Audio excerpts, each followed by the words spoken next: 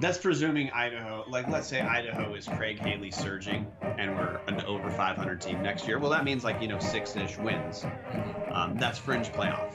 And a win against a fringe playoff team is typically thought of as a good win. Yeah. So Montana has a run of 3 consecutive weeks against teams that are playoff teams or imagine themselves as fringe playoff teams. And from this far away, I'm going to be higher on Idaho going into this coming season than I was last year. Yeah.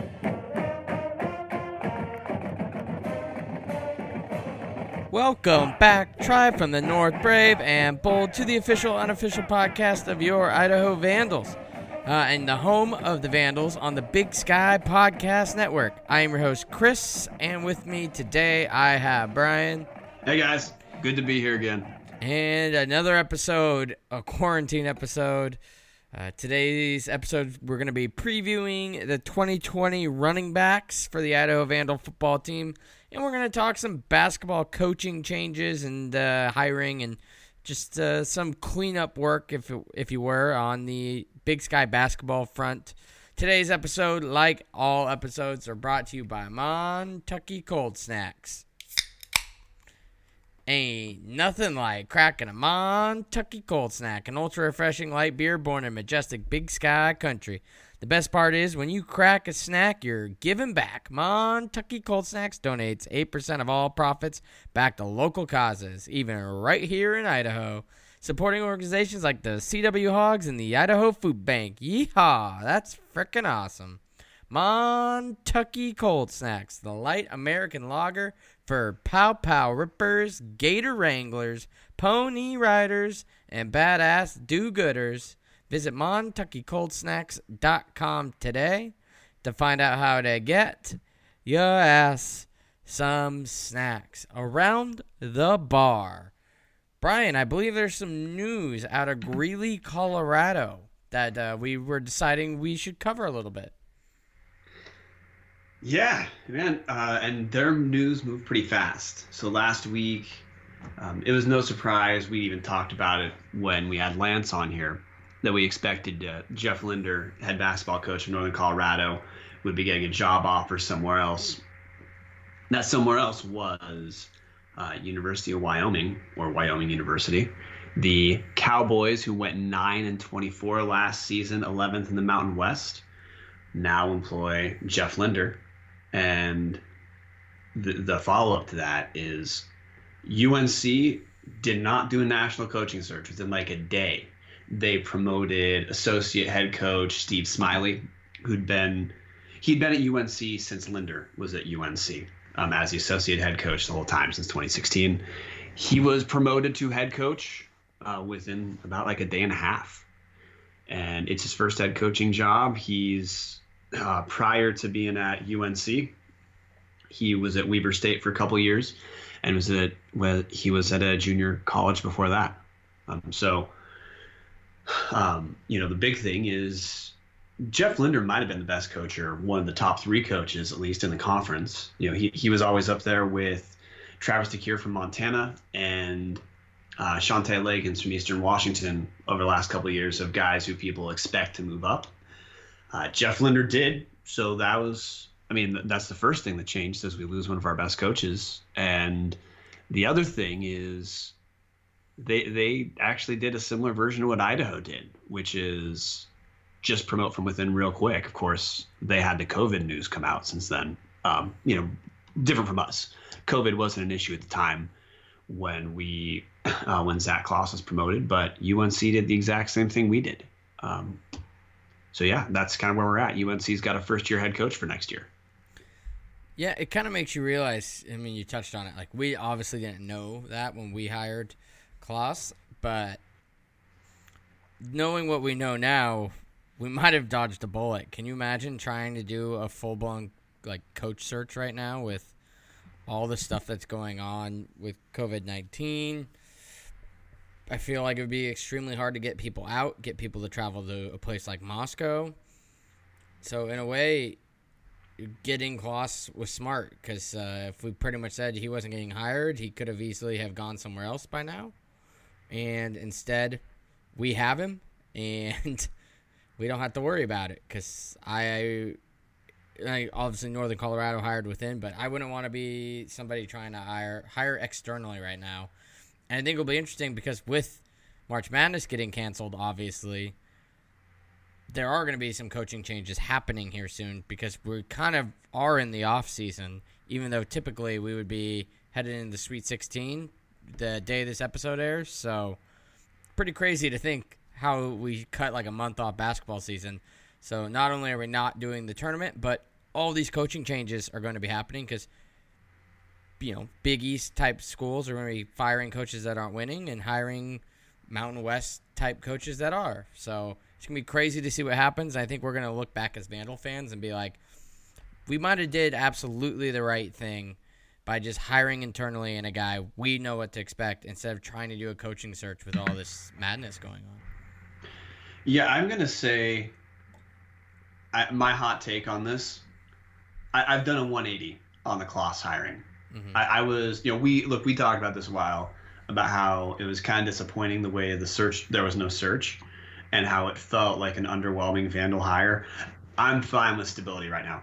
I am absolutely okay with the fact that Kloss will probably be able to keep the guys that we want to keep for next year for sure, to remain on scholarship, and that we don't have to deal with whatever level of turnover we have already because we have a couple guys in the transfer portal, BJ Simmons, Kadeem Som, they're both gone. Trayvon graduated, Quentin Forrest graduated, so that's at least 4 spots. We know we'll have some people come in to replace those, but the fact that some of our recruits were guys who signed on when Kloss was there, so that helps us in that end. We don't have an exodus of a few guys that maybe we wanted to keep because it's a new coach coming in. I'm okay with where we're at now, man. I am absolutely fine with that. I just want us to have a season.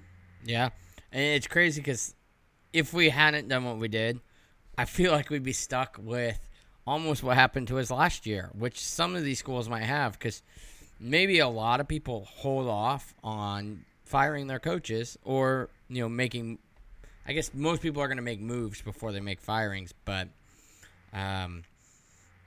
it's just weird to think that everybody else could be on the schedule Idaho was on last year, where some teams might literally wait for most of this to blow over before doing an actual coaching hire, and they're going to be like us and be making a lot of their coaching moves in June, which would be absolutely just crazy to think about. But I don't know. Obviously, we have no idea how this is going to work, but I mean, yeah, we're full swing in the off season, and things like this are going to start happening. And Idaho sits in a pretty good place of hiring somebody for about a month and a half now. And yeah, like you said, I'm just excited now that we have a guy. We know it's that guy. He gets a whole off season with the stability he'll bring with how unstable this off season is going to be. It's nice to have some stability in place because for once it feels like something broke Idaho's way, which is nice. Yeah, just look at Idaho State. Idaho State, who Ryan Looney is still there, but after gracefully shit-canning Jared Fay, they have 5 guys in the transfer portal, and you got to remember, or our listeners have to remember, we're in a new world for recruiting. Like in-person visits are on pause.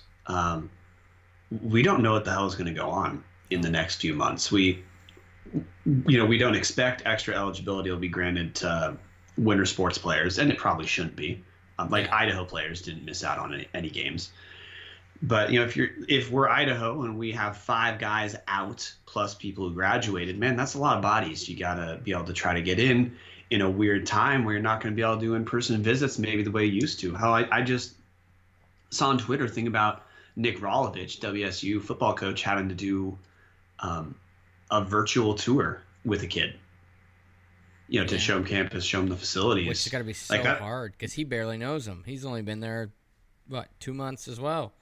Yeah, dude, and that's the reality of where we're at. So, again, it's not as spectacular. Maybe we next year just have to be happy if we're at like 500-ish, which it sucks to say that, but I mean, look where we're at. I mean, I just want a solid season. I just want us to not be a dumpster fire, and I'll be fine with stability and some growth.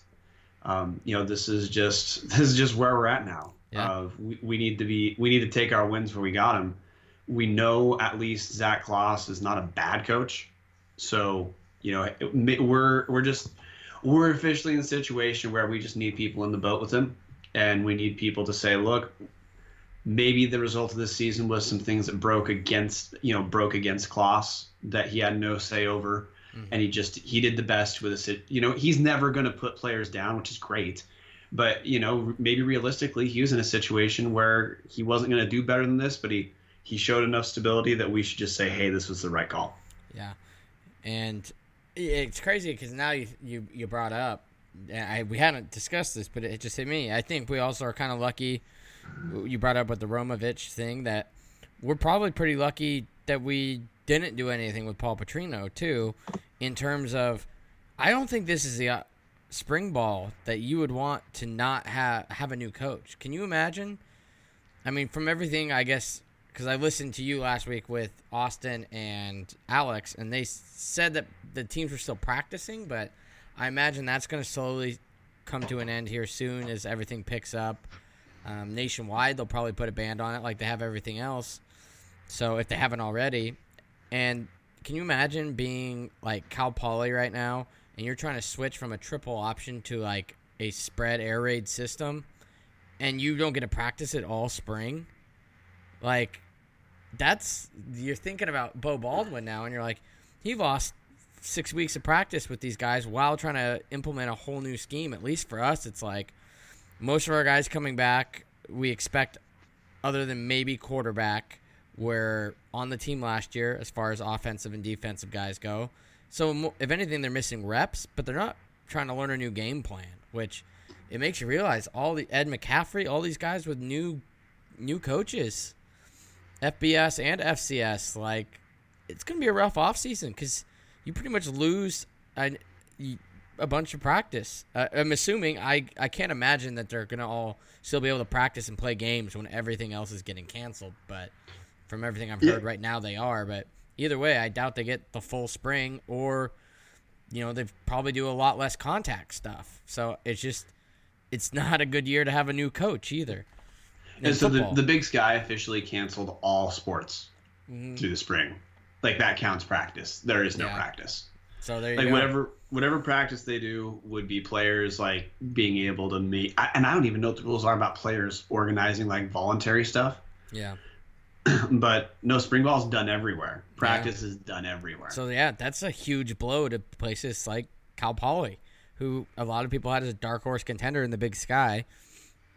I mean, you think Jalen Hamler's just like, I mean, I guess they got a lot of time to flip through the playbook because they don't have to do anything else. But, man, this affects more than just, like we said, spring and winter sports. Like, your fall sports now are missing. I know not all of them do fall practice. Like, I'm not sure how much the volleyball team does in the fall or spring. But soccer, I know, does a lot in the spring. Obviously, football. So, yeah, this is big. It's not good, obviously. Everybody's doing it for the right reasons, but man, it's a major blow to a lot of like Washington State and all these other teams. Who knows? Maybe that Washington State game just became a little bit more winnable.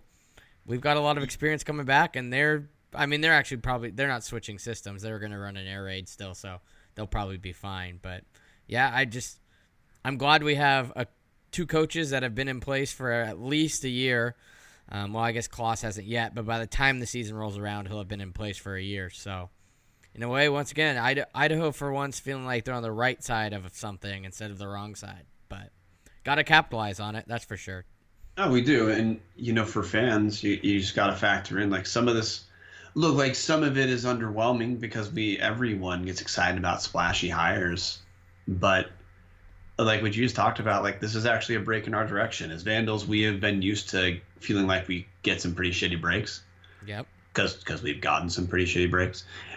No, this broke in our favor. Yeah. Like Paul Petrino, whether you want him to be the head coach because of the last 2 years or not, he's not a complete dumpster fire. Like Idaho, like you can tell there are parts of Idaho that were pretty strong last year. We've gone through our previews. We're going to go through position today where we know it's pretty strong. So I guess we're in a situation now where, when we had Colton Clark on at the end of football season, I talked about like, hey, like how do people forgive Paul for these last 2 years? And now, like, I hate that we have to just pretend that that's where we're at. But, like, realistically, we need to be excited if we have a season. We need to be excited if it's a solid season. Yeah. Because losing the season's on the table. And like you said, with a new coach, having a new coach who got to do a quarter of the prep work he thought he was going to get in, oh, that's completely on the table for Ed McCaffrey and Bo Baldwin. Yeah. So glad we have. Unfortunately, not a lot of teams in the Big Sky had coaching turnover. Otherwise, we'd be in a really, really good place. Right now, I think the whole country's wishing North Dakota State had some coaching turnover. But Jesus, yeah, exactly. But they'd probably hire internally anyway, so it wouldn't be an issue. You're right, and yeah, look, we'd say like, hey, that's our break, but then again, they just hire someone who's been there for a while. I was like, okay, it's not really a break; it's just the next guy. Exactly, and it's our break that we have a guy, but once again, there's only 23 hirings this year, so there's like 101 schools that all have coaches coming back. So, but yeah, I definitely like Paul's chances to beat Bob Petrino this year and win-loss record. I mean, we probably were anyways. Missouri State is a train wreck, but Bobby seems to have the Midas touch. I don't know. Do you have anything else you want to kind of cover on the Northern Colorado / I guess COVID-19 coaching stuff before we move into this running back spotlight? Yeah, there is the situation. Like, this is another Big Sky team, which I think listeners should be interested in because it's a team we need to vault. If our team's going to improve. Mm-hmm. Northern Arizona, their head coach, Shane Burkar, I think they picked up like 8 or 9 more wins this last season. Still hasn't been named interim. Sorry, he hasn't had the interim tag removed. It's sounding, based off what Lance said on Twitter, like they expect he may not be named head coach. They just lost one of their best players to grad transferring, Bernie Andre. That's another place where, dude, maybe they should have just said, hey, we'll do a short contract for stability. Yeah. But, they're going through the process that we went, that we said we kind of wish we'd gone through. And I can tell you, watching NAU, it doesn't look like they're going to come out stronger for having not named a successful guy head coach. They need to do like the, the coaching equivalent of like a franchise tag. They just need to come to him and go, look, you might not be a top 4 coach in the conference, but we're willing to pay you as a top 4 coach in the conference for 1 year guaranteed, just so we can have you. We don't lose an entire offseason because with all this going on, everything just became a bigger headache. And if you're him, you might be able to hold out and be like, no, I want to be the top paid guy in the conference for 1 year. But then I think you're kind of sealing your fate that unless he wins the conference next year, they'd be kicking him to the curb. But because you're not, they don't even look like they're going to go with him. I mean, I feel like you have to at this point.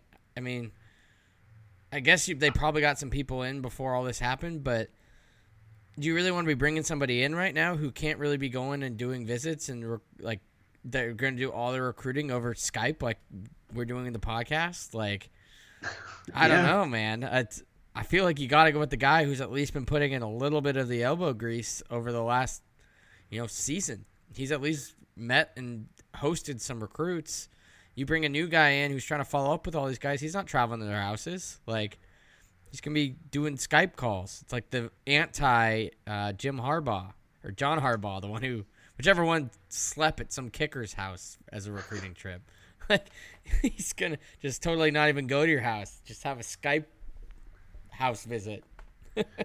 Dude, you're 100% correct. But like, they haven't. We've seen in Idaho. We've seen in Northern Colorado. You just name the guy the head coach. Like, you don't have to. Like, it doesn't have to be this big bureaucracy you're working through. And if anything, we had a bigger reason than them to actually do a search because we had an athletic director who hasn't made any hires. So that was my whole thing. I was like, Wisconsin ties. I want to see if she can find somebody that's been in that Wisconsin tree. So I was like, super stoked for that. But if you're NAU, as far as I'm aware, their AD's been there forever, and they just hired a new football coach. So even if they weren't, they've made a hire. It's like, what are you waiting for? NAU feels like it's just in general, and I feel bad if our Big Sky podcast partner Casey Everett listens to this, but NAU just reminds me of FBS Idaho. Like, it does feel like they're always a step behind, and every decision they make is a wrong decision. I don't know why they're not hiring it. And I didn't like the Chris Ball hire when they made it.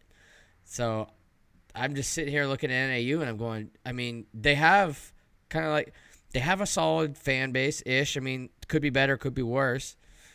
They play in a pretty cool space. They have a cool, home field advantage. Flagstaff is definitely not one of the worst places you could be in the Big Sky. And then they don't ever seem to capitalize on it. I mean, they've never been good at, like, anything. Not good at women's basketball, not good at men's basketball, not good at football. Now, Casey would jump in and say they're nationally good at track. Track. So, like, okay, it's not quite everything. But, like, when the average person talks about sports, yeah, no, they're not good at anything. Yeah, exactly. I mean, Idaho used to have a really good, what was it? I can't remember the women's or men's cross-country team, but they won, like, 3 or 4 straight WAC championships. And, we didn't go around bragging about it. It was because you're like, man, if you can brag that the only WAC championships we ever won were women's cross-country, you're like, doesn't matter if it's women's or men's. If the only thing you can brag about is, oh, we won cross country, people are like, I didn't even know they had conference championships for that. That is not really a team sport, but yeah, dude. No pushback there. Yeah, NAU, they actually have more resources than you might guess being a directional school. Yeah, well, because like Arizona doesn't have a lot of them, so and it's a big state. It's not like Washington where you have UW, Wazoo, and then you have Western, Central, and Eastern. As far as I know, there's like one other Arizona directional school even, and then Arizona State, and that's about it. I mean, they have Grand Canyon, but that's private, so that doesn't get any state funding. Football. Yeah.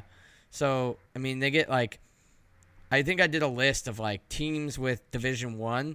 Arizona has like per capita the most amount of support per their teams because it is a super populous state thanks to the Phoenix area as being like the 5th or 6th largest metropolitan area in the country. And then you only have Arizona State, Arizona, and NAU. Like, they have nobody else to compete with, even at the D2 level. They used to have JUCOs, but those are all gone now too. So, yeah, they get a lot of resources, and they have a lot of talent to pick from. I mean, just look, Idaho's 2019 class had 5 or 6 guys from Arizona. So, I mean, there's talent to go around down there. For both sports, basketball, football, hell, they should have a world-class golf team while they're at it. Yeah, you're correct. I just double-checked real quick. 3 D1 public schools, NAU, Arizona State, University of Arizona, and then Grand Canyon. But Grand Canyon's no football. Yeah. So, no, man. It's weird to me that I think in probably around 2010-ish, NAU made their last trip to the men's NCAA basketball tournament for men. Mm-hmm. But for football, they've been up and down with Jerome Sowers forever. As I understand, Jerome Sowers was never awful, but never awesome, let's say. And yeah, I mean, Chris Ball hire. I mean, maybe it truly was the injury issue with them that just decimated their defense. But I mean, it's hard to say. I don't know how you could look at that situation where they're going to lose the best quarterback in the history of their school and say, yeah, man, that's a school that's trending up. Yeah. Yeah, they're a dark horse playoff team. Yeah. Although, it's just fun. Because we were kind of that, though, in 2018 with losing. Well, I guess that's the difference. That would be a rather. Actually, I don't even think it's an argument. I was going to say we lose Matt Linehan, and then we think we're going to run the Big Sky. But to be fair, Matt was a great quarterback. All-time leader in the program in some stats, yes. But, I mean, luckily we've had a pretty deep quarterback history. I don't think Matt Linehan's probably even top 3 Idaho quarterbacks of all time. But. Yeah, NAU, go on a Matt Linehan tangent, but I don't know.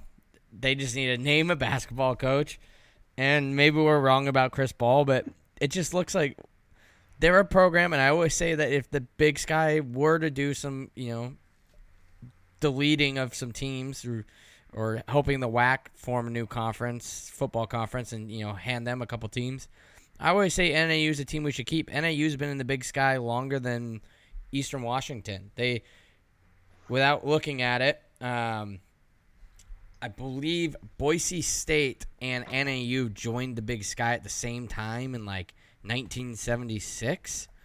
So they definitely deserve to be there. They're a good academic school. They're not great. They're not bad. Like I said, Flagstaff isn't a bad place to go. It's pretty easy to get in and out of. It's just I don't know. I don't know how they're so bad. Yeah, so NAU joined in 1970, Yep. and that was they literally joined with Boise State. And for example, Eastern Washington didn't join until 17 years later.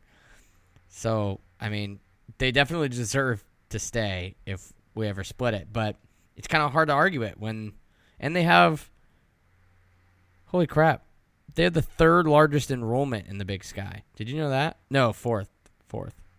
No, I did not. Yeah, so they have 22,791 students. For example, Idaho has 11,814. We're one of the lowest. Holy crap, that's embarrassing. Good Lord. Can you imagine if Idaho had like the resources we might have if we had 20,000 students? Yeah.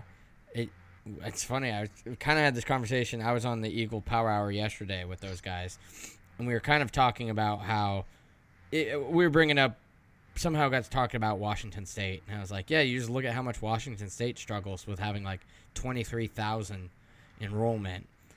And then I sit here and I look, God, it's like holy crap, University of Montana has less than us.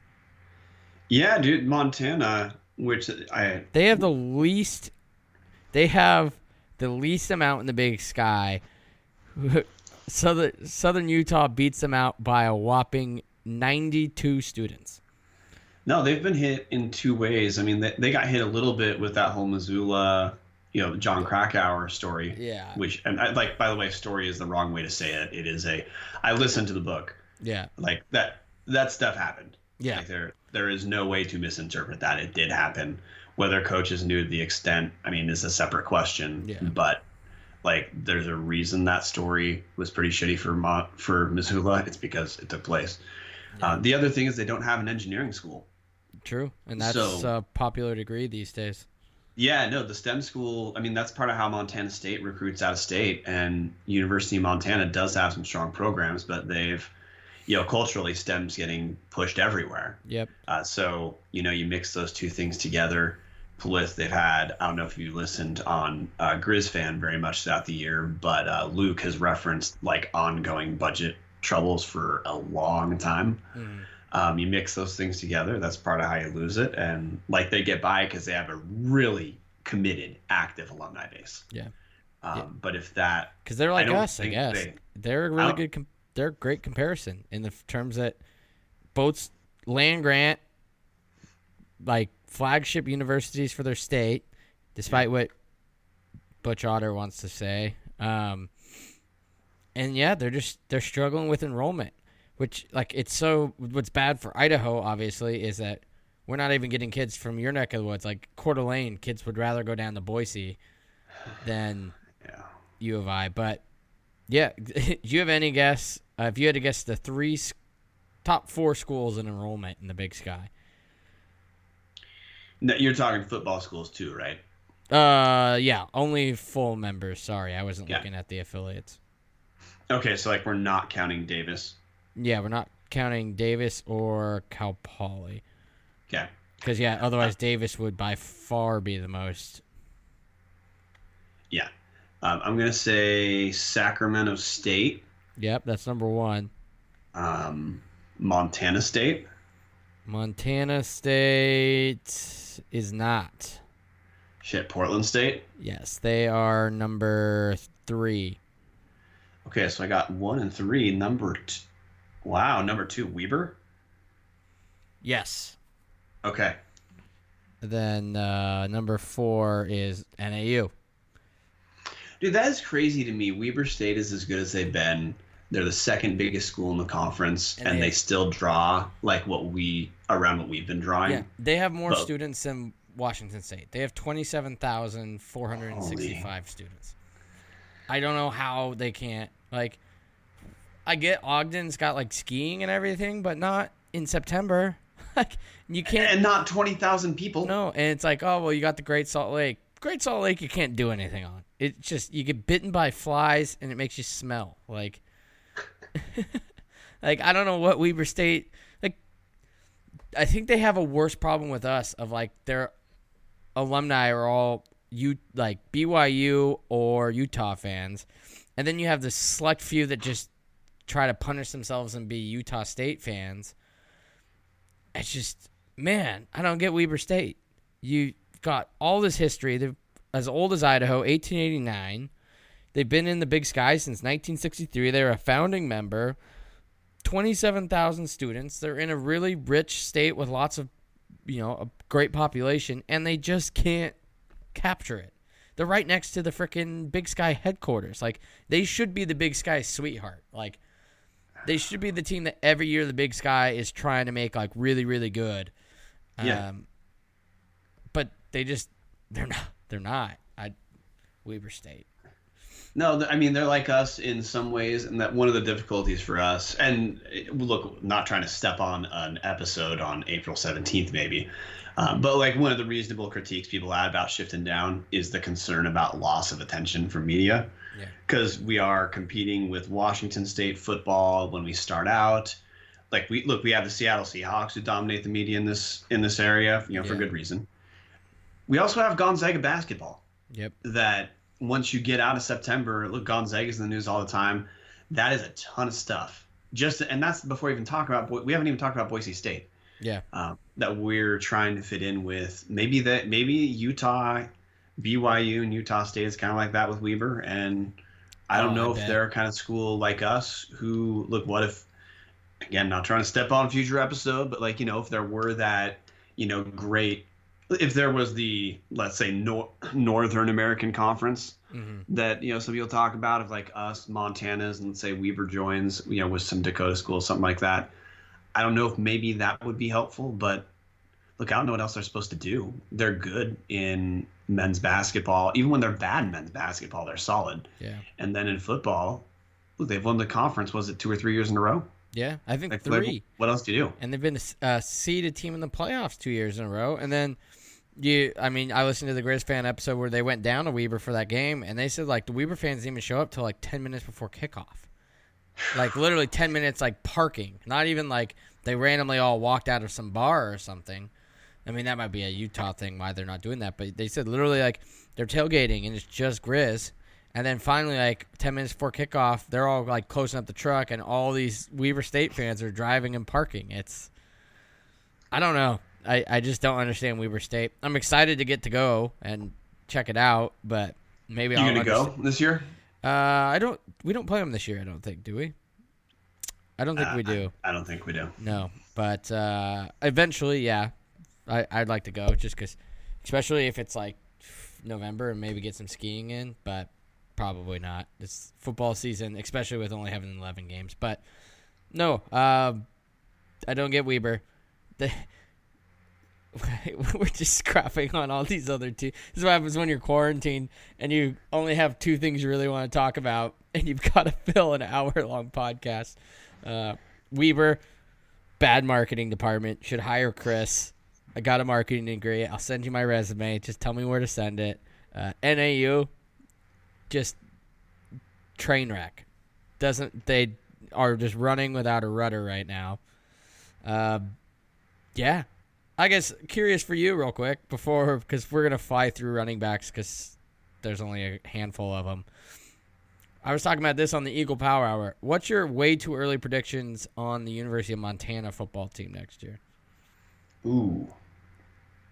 Because we kind of had some, I don't know if they're hot takes. We had opinions on what was going to happen, Rusty, Kyler, and I.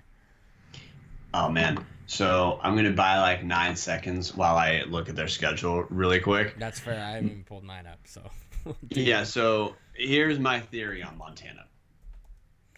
They're certainly not going to be bad. Because you brought it up kind of like, not once again, it's more like how I was comparing Matt Linehan. Dalton Snead by no means is the best quarterback that's ever played at Montana, but probably top 5 or 6. I don't know enough about him, but I don't know. Let's just say he's really good, and they have to replace him. Yeah, and you lose that guy. How do you do it? You know, the Grizz fan guys talked about this, which for our listeners, you may have noticed. Tubbs the Club, Eagle Power Hour, and Grizz fan are continuing to pump out Big Sky stuff throughout the quarantine. So if you are feeling neglected because there's nothing going on, there is Big Sky stuff going on. Yeah. But Montana's schedule, it's not the easiest schedule, but not the worst schedule either. They have some gimmies in southern Utah, northern Colorado, northern Arizona. Montana probably thinks we're a gimme, so that's potentially 4 conference wins we just covered, plus Cal Poly. Very good chance of 5 conference wins, plus Morehead State and Missouri State. So I think they definitely have the potential to be playoff-ish. But, you know, Grizz fans talking about this. Cam Humphrey has to be your leader to be the quarterback for next year because he's going to have experience and the other guys won't. Especially as we covered. Now, you bring a new guy in or a transfer, they just lost a bunch of time to prep. So, if anything, it helps Cam Humphreys. I mean, to be fair, we're all talking there's a chance Caleb Jordan can start, and he's not even going to be on campus till June 10th. So, it's not impossible to win a job in the summer, but that's a lot to do. Let me put it this way. The way Montana surprised last year, everyone thought they'd be better, but thought maybe the record wouldn't show it, and then the record did show it. They would be like a Montana State the year previous, where like they were good enough to make the playoffs, but just barely, and then they were going to probably beat some team that shouldn't have been in it, but then they were going to come up against an actual good team and lose. And instead, Montana State was one of the good teams last year. They were. I think a lot of people thought a year ahead of schedule last year. Yeah, no question. And I don't know. I would not gamble on them building past that this coming year. They've got like the best receivers in the conference coming back, but there's a chance that Cam Humphrey is just not going to be able to be as productive as Dalton Sneed. Yeah. Because we saw Cam Humphrey play well, but we also saw that he might be a more accurate passer than Dalton Sneed, but he's not as fluid with reads. Yeah, I think if Cam Humphrey played the whole Little Brown Stein, Idaho would have actually won. He was playing terrible. He threw, 2 picks and had a fumble. And, I mean, I guess that could just be a slow start and nerves. I think he got pulled in the first quarter. So, I mean, who knows? He could have gotten hot later. But the way that game was going, I think we were up, 14-17-0 at one point against Montana when Cam Humphreys was in? Yeah. Like, I don't know. I don't believe in him. But, yeah, I think you're right. Looking at their schedule, it's the opposite, which that goes to show the Big Sky, where last year you're like, I think Montana's going to be good, but the schedule kind of worked out to be really hard for them, where Eastern's looked really easy. Yeah, I'm looking at Montana's schedule. Other than Montana State and Eastern Washington, they should win at all these games. I mean, I know you see Sac State there, but I think Sac State's going to come down a little bit, plus it's in Missoula. I don't think we probably beat Montana this year, but we'll see. But yeah, Southern Utah, Northern Colorado, Northern Arizona should all be wins. Montana State, you don't imagine them continuing. What, this would be 5 years in a row, or 4 or 5? It's like eventually they've got to beat Montana State again. But otherwise at Cheney, it's about the only game I would say they're going to be an underdog in, or at least a larger one. I think their schedule sets up really well for them to be good again next year. But I think in the playoffs, it'll show that they're not the team they were last year. Yeah, so I think we'll know about Montana after the game against us. They open up with Cal Poly, then their big rough stretch in my mind is at Eastern versus Sac, and then at Idaho. Mm-hmm. That's presuming Idaho, like let's say Idaho is Craig Haley surging, and we're an over 500 team next year. Well, that means 6-ish wins. Mm-hmm. That's fringe playoff. And a win against a fringe playoff team is typically thought of as a good win. Yeah. So Montana has a run of 3 consecutive weeks against teams that are playoff teams or imagine themselves as fringe playoff teams. And from this far away, I'm going to be higher on Idaho going into this coming season than I was last year. Yeah. Because our defense will be strong, and look, our offense is not going to be worse. Nope. So, in fact, most likely better. But that's the Very crazy. good chance. And what's weird about the Montana game, and I covered this with Eagle Hour, and probably people by the time the season rolls around are going to be so tired of hearing it. Idaho's schedule is deceivingly easier than it looks. You see that we're at UC Davis, at Eastern, we have Montana, we're at Montana State, at Idaho State. But when you really think about it, the only real, I'll call them road games, are at Temple and then at Montana State. Like, otherwise, we're at Washington State. Players are going to sleep in their beds for that one. Let's be honest, that's not an away game. And we're probably not going to really fight to win it. So then you're at UC Davis. That one's an away game. Then you're home against Portland State. You're at Eastern, 77 miles up the road. You sleep in your own bed again. Then you're home against Montana, home against Northern Arizona, home against Southern Utah, at Montana State, and then you're at Idaho State, which apparently is a chartered flight. So we're 1, 2, 3, 4, 5, 6, 7. We will be on the Palouse in 7 weeks. We'll be on the Palouse for 6 games. That's almost unheard of. We also play 3 of the teams that tied for last place last year. Yeah. So, yes, you've got some competition like UC Davis, Montana Eastern, but, I mean, that once you get past Temple, I mean, even that, like, I guess UC Davis, it's pretty much all at home. Montana State's about the only game where you're like, that one's actually going to feel like a road game. I mean, Idaho State actually, I think, takes longer to get to than Bozeman, but I don't know. You'll have a lot of fans at Idaho State. I don't think the Bengals fans are going to quite show up like they did in 2018 for that game. I just think it was new. It was good. They had a lot of, things fall their way where they were having a really good year and looked like a fringe playoff team at the time when they played us. I don't think that's going to be the case this year now, especially that they've lost Geller, both Gellers. So I think Idaho State's back to being kind of down, and I think that's going to be mostly Vandals that hopefully Idaho's close to a playoff spot, and so they're at least going because the team should be fun to watch. But, yeah, I'm not too worried about the Montana game. Will be deceiving, I guess is what I'm saying, because it'll pretty much be right in the middle of practically a 6-game home streak. No, what Idaho needs to hope for, one, we need to hope the winner of the conference is about 6-2. Yeah, which I think because Eastern and Montana can do. Yeah, that's feasible. If the winner of the conference is 6-2, that means we are in play to have a share conference title. The big question for us is, can we get out of Portland State, Eastern Washington, and Montana with winning 2 out of those 3?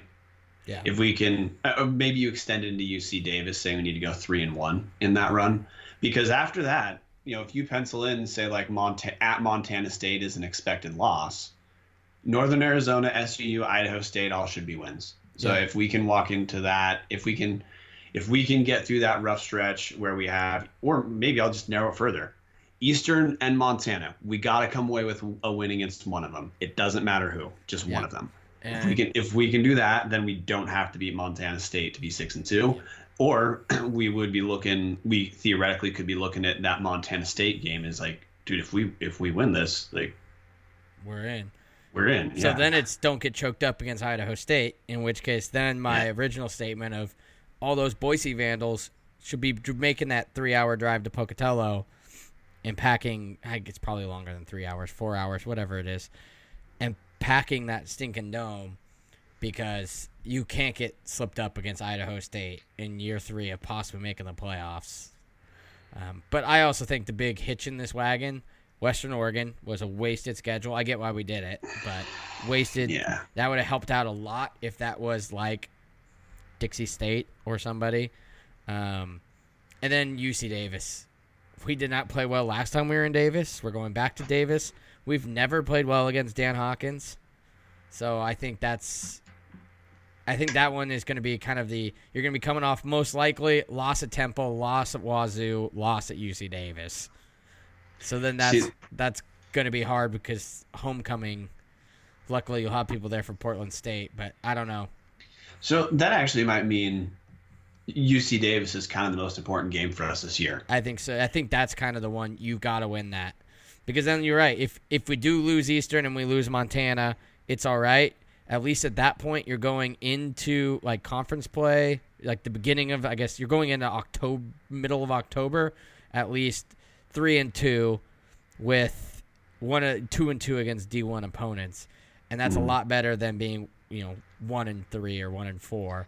And then, like you said, you get the chance with Montana State, who we expect to be a playoff team again. So you get that win late in the year. Hopefully that's enough to really bump up your resume in like terms of recency bias, in terms of the voters.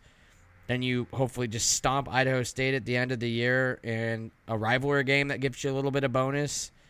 And then hopefully it's just enough to get a last one in. But I said it on Eagles Power Hour. I still think we're probably a year away. I think 2021 is going to be our year. But, I mean, we could easily pull Montana this year and be a year ahead of schedule. I think that's absolutely. I'm with you on that. Again, like listeners might find this a shock because of how down I was on the dead horse era.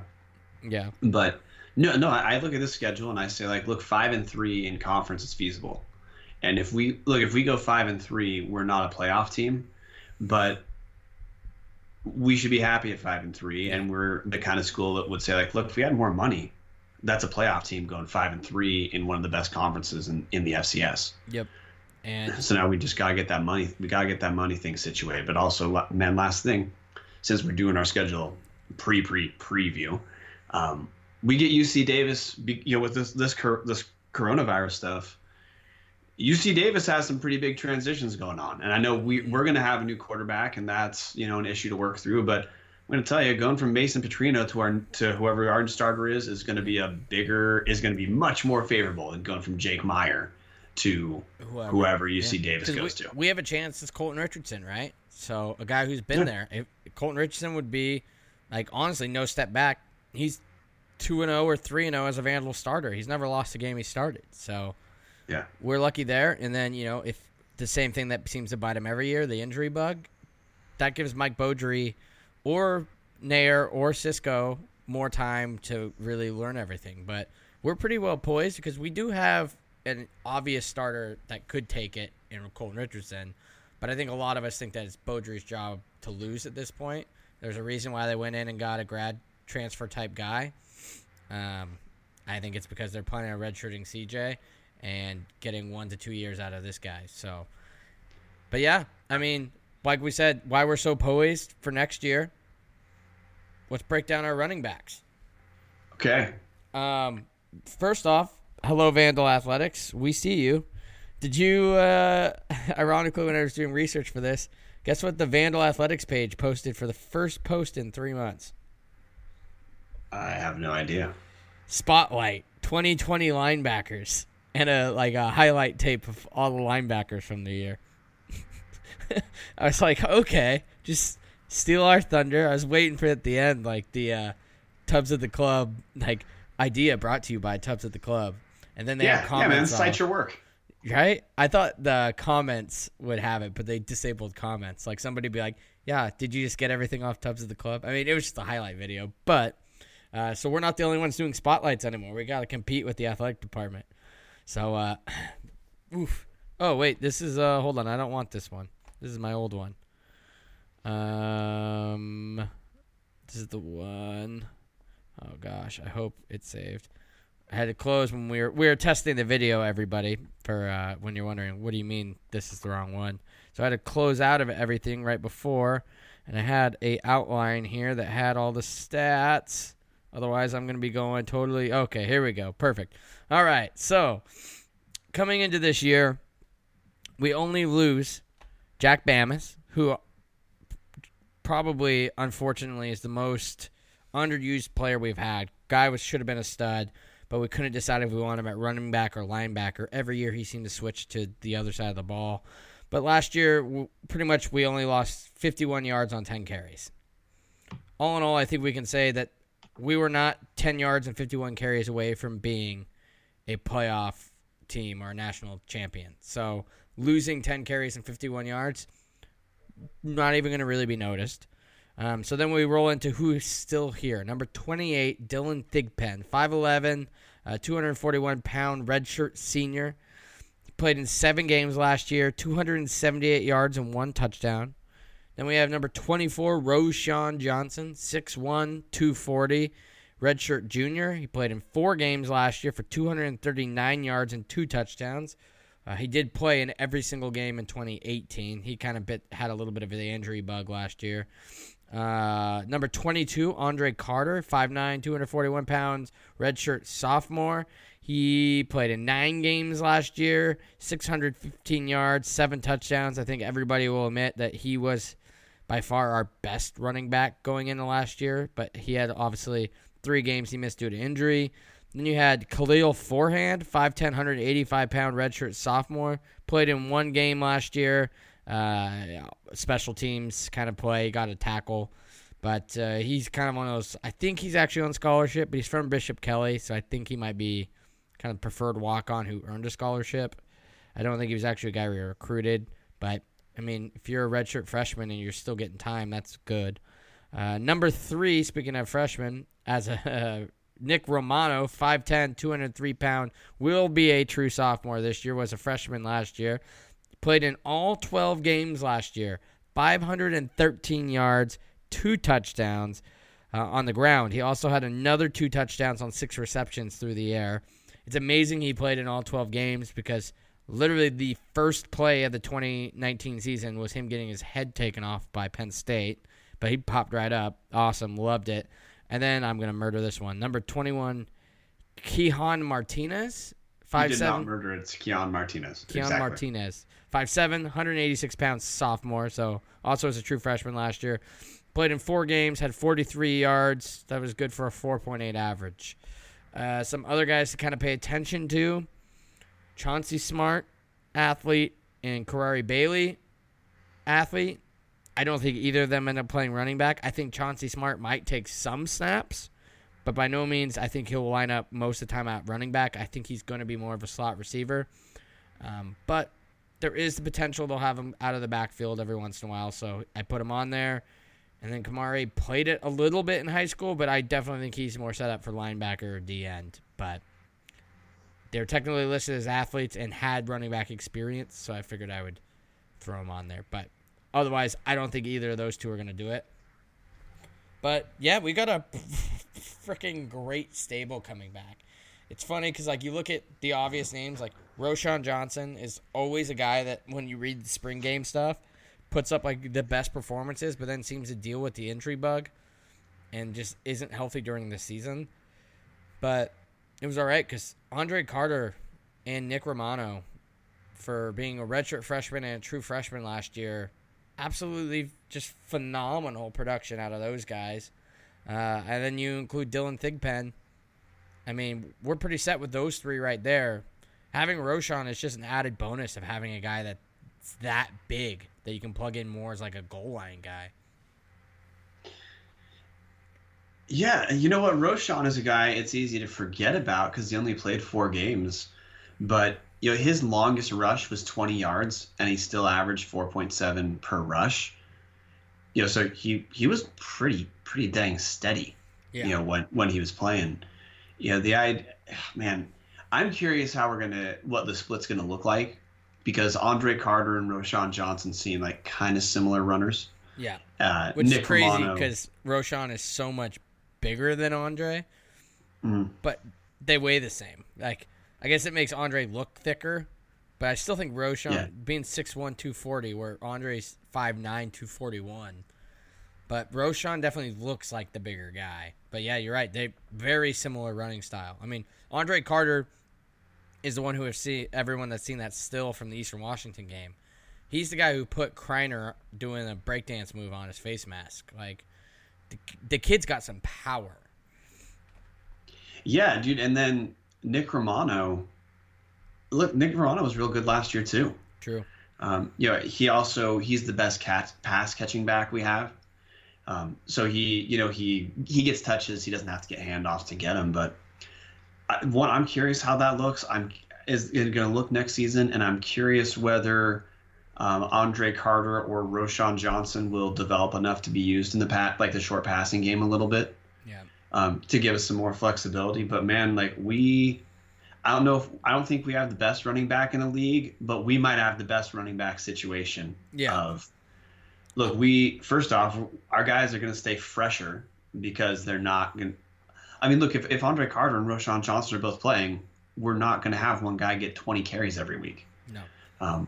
Which means they're going to stay fresh. But then also, if someone gets hurt, we go from 1 and 1A to it's just 1 this week. Yeah. So, man, linebacker, we're spectacular to me. Yep. Running back, I think, is probably our second best returning position. I would agree. We're very deep at it. And like we talked about, same thing with the linebackers, right? Like going into, like I said, this is why I'm really teeing us up for a 2021 run already. But you look at, like we said, linebackers. Going into 2021, the only guy we'll lose from this year's team is going to be Christian Ellis. Everybody else will be back, assuming nobody transfers or anything like that. Declares early, but you know what? If they have a good enough season that they can declare early from Idaho, I'm all for it. Then you look at same thing with running backs. You're going to lose Dylan Thigpen, who, like we said, 7 games, 278 yards, 1 touchdown. Definitely is a very productive guy. I feel like his stats don't actually show how useful he is on the team. But yeah, we're losing him. But Roshan's going to be back. Carter's going to be back. Forehand's going to be back. Romano's going to be back. Martinez is going to be back. And we'll probably have another guy we will recruit going into next year. So we'll have another freshman. So, I mean, like, running backs, God, even looking into 2022, we're still going to have Andre Carter and Nick Romano. Like, we have 3 years of probably our most productive running backs right now, which is just, we're incredibly lucky. It really does remind me a lot of, like, the 2009 team when we had, DeMondre Woolridge, you had Deontay Jackson, you had Princeton McCarty, and then you even had Devon Sturdivant as, like, another guy. So it's very much like that. You have your 3 guys that you expect to do the most, and then you kind of have Thigpen, who's kind of like your Sturdivant, who's still super, like, helpful. Probably could do a lot in the kick return game because he's very fast. I love our running backs. I agree with you. I don't think because of the way our offense is, they can be as flashy, but I don't know. Idaho's really lucked out if you think about it at the running back position. Like, there's no reason we should be able to get the running backs we've gotten between James Baker, Elijah Penny. Like, we had guys who have all been playing in the league. It's Elijah Saunders. Like, we've been very blessed at running back, and now we just have, like, so many good ones that we're stacked. I agree with you. Other than I go probably linebackers, running backs, and they're very close. And then I'd say definitely third is our D-line. But those 3 positions are by far the most solidified on our entire team. Everywhere else, you at least have one question mark. But running backs, we're set. It's just, is Carter going to get even better or stay the same? Is Roshan going to stay healthy? And then if he stays healthy, do the other numbers go down a bit because you have a guy who's healthy? Is Nick Romano going to be able to stay in all 12 games next year? And with that, is he going to develop a little bit more of, like you said, is the passing game going to revolve around the other guys a little bit? So it's not so much Nick Romano's in there probably passing. Not to say that's what we're always doing. He ran for 513 yards on the ground, finishing second on the team to only Andre Carter. But, yeah, I mean, just Andre Carter in the Eastern game was just unstoppable. And then I believe he was out during Montana, and I think you could notice the difference of not having him in. But, yeah, I feel very confident with our running backs. There's not much to say. I don't even know. Andre Carter's probably, if you had to pick a 1, he's your 1. But I definitely think it's a 1A, 1B, 1C, more of you're going to put them in the right spots. There's not necessarily a starter. Yeah, man, 100% with you. If you look at so if you just multiply Roshan Johnson's stats over the 4 games he played, he's carrying about in between 12 and 13 times a game. That's pretty close to what Andre Carter was at. Nick Romano was under 10 carries per game. but also he was a freshman, so it might have been there, a bit of a learning curve, Yeah. both for the team and for him, figure out how to use him. And side note, we shouldn't forget talking about Nick Romano, first team All Big Sky kick returner. Yeah. Man, yeah, dude, this position is strong. We need to hope like hell football season happens, and if the football season gets to happen, dude, I think people need to be. Idaho Vandals need to reckon with the fact that we might be looking at finishing around 500, but like in a good sense. Yes. Not as in like, it's disappointment. Like, no, it's because we actually are building a little bit. Yeah, it's a building 500. It's you can see the pieces coming together, and we've been selling it. We're really building towards the C.J. McCollum era, or C.J. McCollum. No, not the Lehigh and now Portland Trailblazer shooting guard. The C.J. Jordan era. And I think this is just getting those pieces in place. I think I'd be surprised if C.J. Jordan starts, but like we said, there are so many. And we said it last year when we were like freshman, sophomore, freshman, sophomore, freshman, sophomore. Now it's sophomore, junior. Like, we're not losing. We don't have a lot of senior playmakers, which is good and bad. Obviously, you like the leadership, but we have seniors in every position. We're going to have a Christian Ellis. We're going to have a Dylan Thigpen. So I'm so excited because, like you said, I think there's a chance we're a sneaky good team in 2020 and maybe finish a little bit higher than we should. But either way, 2021 is just fitting to be the year. But 2020 is still going to be super enjoyable to watch, and we are more than with our schedule set up to make a better run than people would think we would, because the Big Sky, it's been proven, it's very hard to play away. We miss like all the bad away games other than Bozeman. Like, everything else is coming to us or practically in our backyard. It's not like Temple's a tough place to play, and they're kind of on the downswing right now. So that's actually a possible winnable FBS game. You win that at the beginning of the year and have even something remotely close against Wazoo for half, man, it's going to be a good year, and people will start to buy back into the program. Yeah, dude, it's hard to stress.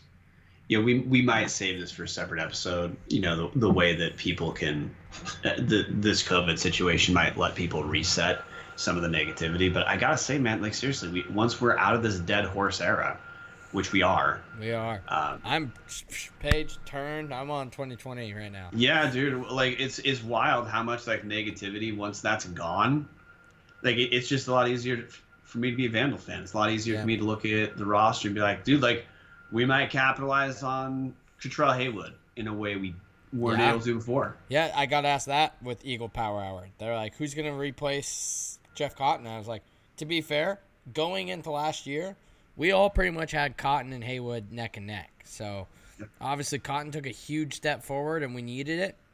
But, I mean, I definitely have faith that, Catrell Haywood is going to be able to make a step forward. So, there's so much fun stuff to watch, I guess is what I'm getting at this year. Oh, hell yeah. We just need the season to happen. Yeah. So, cross your fingers. Again, like I said last time on the episode, this is not your home for COVID-19 hot takes. Just cross your fingers that we get a vaccine or some shit like that, or we get some good breaks, because, man, again, there's a lot. I think of all the people we've had on the last year as hosts or guests, I was probably, at least on the show, the harshest towards Idaho. Mm-hmm. I think there's a lot of reason to be stoked about this team. Oh, yeah. And there's not, and some of the question marks we have, it's not like in the last couple of years where it's like, well, it's a bad situation that won't be resolved. Like, no, we have reason to believe that our bad positions will be significantly better than they were last 2 years. Exactly. And if we're stable with everything else and we make improvements there, like that's how you go to a fringe playoff team. I'm saying fringe because our out of conference schedule is going to make the playoffs hard. It is. We didn't set ourselves up for that. We will be if a team beats us next year, it'll be considered a good conference win. Yeah, I believe we won't be a laughing stock next year. We will be the team that everybody pointing at using an example of why you don't schedule a D2 and 2 FBS games. It's literally the worst thing you can do at the FCS level is schedule 2 FBS and an FCS, because literally we're pretty much going to be going in the conference play in the committee's eyes 0-0. So it's going to be hard to get those 6 wins. But, yeah, I definitely next year is going to be a momentum builder in terms of fan engagement. I think it can start now. You have nothing to do other than watch Vandal highlights. Maybe we'll throw a bunch of them up on Tubs of the Club. I have a bunch of them. I just got to figure out how to get a DVD player to burn online. But go watch some Vandal highlights. Re-listen to all our player spotlights if this is your first one, because you're like, oh, I wonder what Tubs of the Club is talking about, and you had no idea we've been uploading every single week since you probably last listened in football season.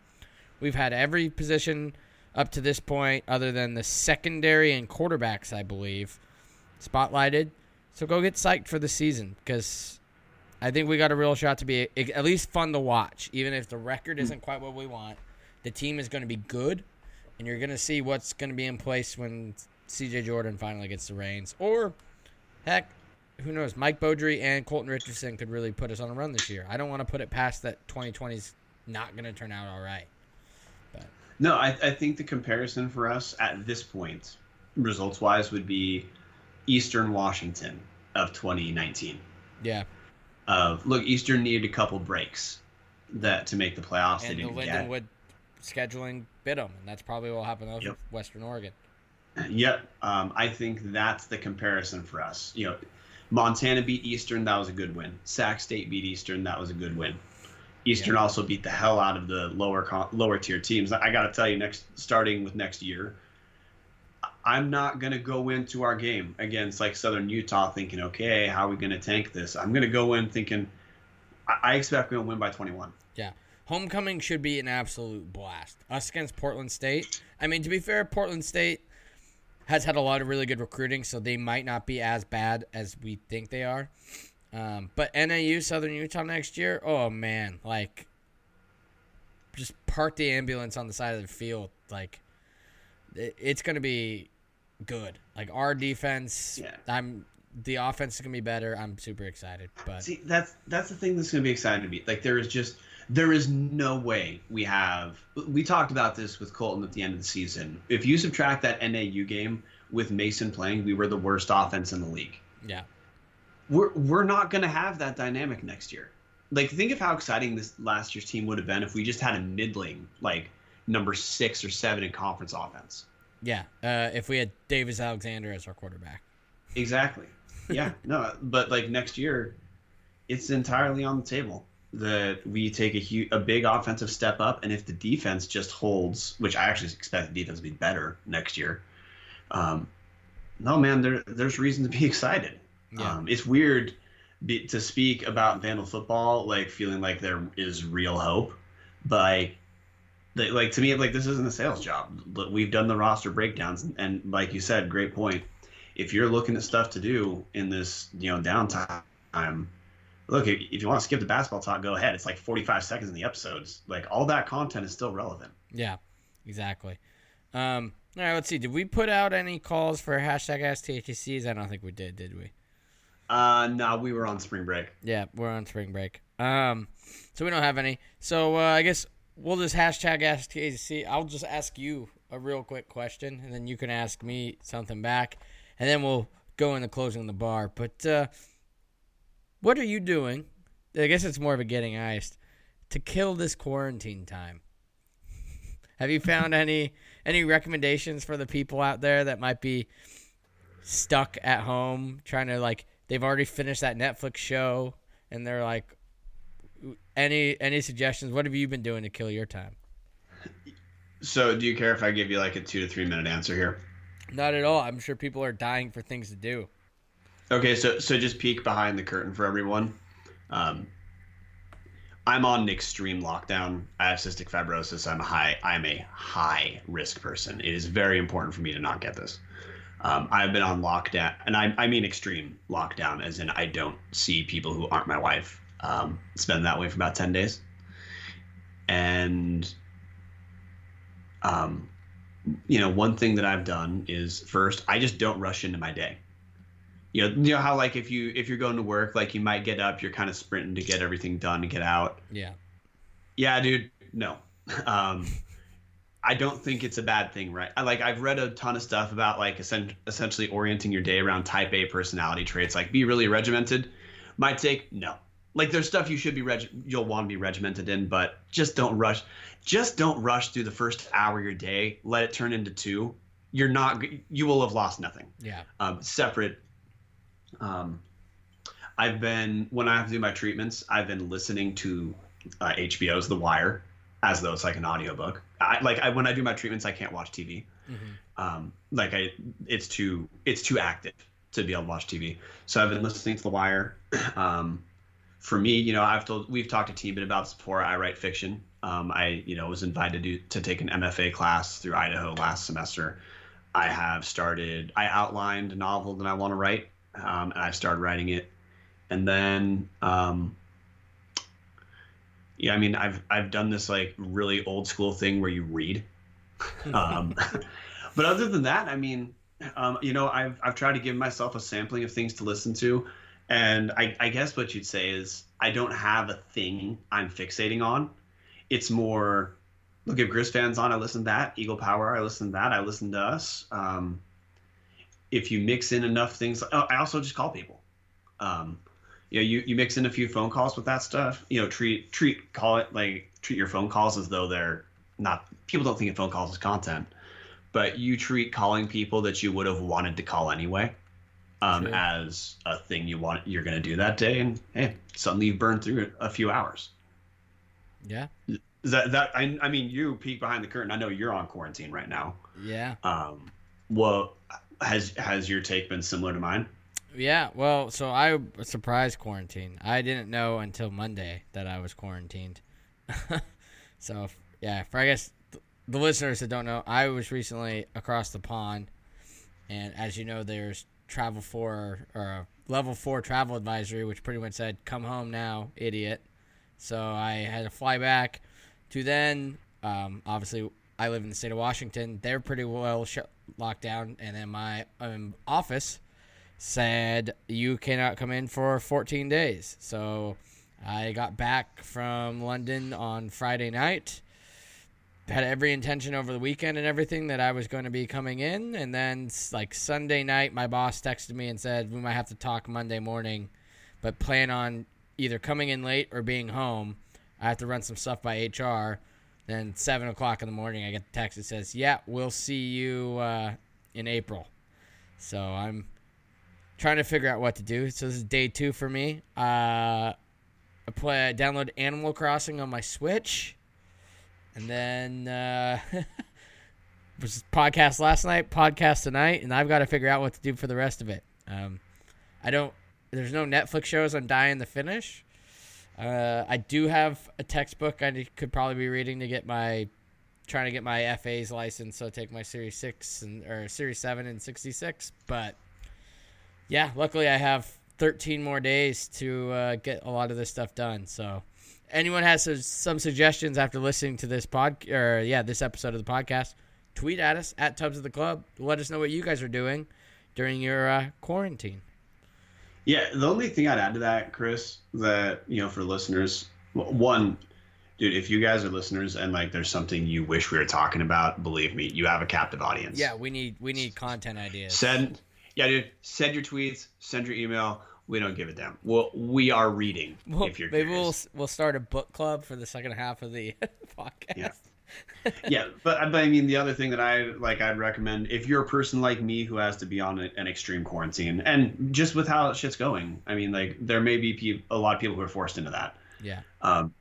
It doesn't all have to be hell. Like I guarantee there's stuff, Chris, that like when you've been working, and you're just a busy person, that you like wish you think like, hey, that's a show I wish I would have watched. Exactly. Or like, there's a series of videos I want to go through. Dude, just give yourself an hour to, and I don't like, this is my type A hot take here. Yeah. Give yourself an hour, but like, don't view it as like, I need to be productive. Like give yourself an hour where it's important that you do a thing that you wish you would have done earlier, but it's not actually important at all. Yeah. Yeah, I guess my one thing that I'm like challenging myself is there's an app called Duolingo, and I've been trying to teach myself Swedish. So I guess that's my goal is to be more fluent in Swedish after 13 days than I currently am. Hell yeah, I can tell you, do not keep refreshing that Idaho COVID website because they are not updating it fast enough. If you are looking for a way to be anxious about not learning what's going on, yeah, just do what I did a bunch. That's the other thing. I'm probably having to limit some of the social media shit just because so much of it is. Yeah, it's getting overwhelming. Well, there's no news really. Yeah, it's just like takes. There's news like once or twice a day, and if you're spending a lot of time on there, you're just being a captive audience for like 2 sentences worth of info. That's just where we're at. I mean, look, this is not news. Yeah. You need to everyone needs to be safe right now. When the vaccine or whatever is available, you're not going to need to be on Twitter to find out about it. People will let you know about it. You will get a phone call or text or so you will know about it. But yeah, absolutely. So yeah, if you're still into live sports, about the closest thing you have right now is the WWE. They're doing everything closed, so there's a hot tip for people. But you can bet on the weather. Yeah, that's true. And if you do ESPN's The Streak, they're doing lottery and Shark Tank are the things you can pick right now. So The Streak is still alive with no sports. But speaking of no sports, spring game's been canceled. I know you touched on this. We really don't know what we're going to do with April 17th, you guys. Obviously, nothing in person because, one, everyone's not going to want to drive to Moscow now, and I don't think Brian wants to leave his house, come to Seattle. I don't really want to go to Coeur d'Alene, and no. So we could all go to Taiwan, but I don't think they want a bunch of Americans there because we carry COVID-19, and yeah. So we don't know what we're gonna do. I think we're still gonna do the episode, but we've got to figure out some details on that. But that being said, once again, we need content because we plan on going every year through May and then having June be our reset off season. So we still have 2 months worth of content to give you guys, and we're kind of running out of ideas now. So yeah, if you have anything, I know Martin is going to be coming out with he's going to tell some basketball or Vandal band stories. So look for those episodes to kind of come out here shortly. Just so we have content, so you guys have something to listen to while you're, taking some time away to reset. So, yeah, I mean, April 17th, stay tuned. Once again, actually, it probably will be on Twitter, but you'll also just hear it on one of the podcast episodes here of what we decide to do with it. Because, for Frank, we don't really know. We haven't even really discussed it, to be honest with you guys. So. No, and from my end, the thing I'm curious about how you would feel and how everyone's going to feel is when the question is is there even a football season?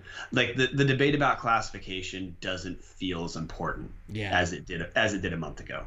Yeah. When the football season's up and running and we have attendance and stuff talk about that of course matters, but the idea of hey, what is what is there any connection to us eventually going back to FBS later on, whatever? Just give us a season right now. Yeah. We'll be happy with the season. Yeah. Gosh. Yeah, but position spotlight continues next week with the secondary, which that one will be an interesting one because that is probably the biggest hole on the team. So that will be a good episode. That one we should be able to fill some content with. Oh, yeah. But, yeah, I guess we kind of went over what we're doing. So I don't know unless there's anything you missed you want to let them know. Otherwise, you can find me on Twitter at Chris_P_Hammond.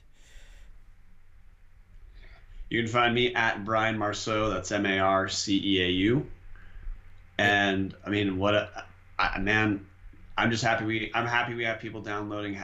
I hope that we're able to give you a break from feeling freaked out about the COVID stuff because we actually talked about a ton of future stuff on this episode that I'm pretty happy about. So welcome to everybody that's back because I I will notice your guys' episode. It could just be the fact that we had the best of all time and Austin Rico on in one episode. But last week's episode numbers were significantly higher than normal, everybody. So I think some of you are checking back in. So hopefully you kind of got an idea of what we're talking about. And like we said, go back and re-listen to all the other stuff on our position spotlights. We would appreciate it. Make sure if you don't, this would be a good time because I know you're not in a rush to go do anything. We never ask you this. Go rate our podcast. And if you share it with one person, that would be great. Because if everybody that listened to it shared it with one person, our numbers would double every single week. Because we are coming up on, we got to present to Montucky how many people we reached. And it's really helpful if we can be like, look at all the awesome people we got you in touch with. So really help us out, you guys. Make sure you also follow the Big Sky Podcasts network. So that's at Big Sky Podcasts on Twitter to make sure you get all the BSPN developments and receive content throughout the season. Like I said, 3 of us are still posting stuff, so there's some stuff to go do. Otherwise, I think it's about time we let the best band in all the land play us out. Sound of Idaho. Go Vandals. Go Vandals.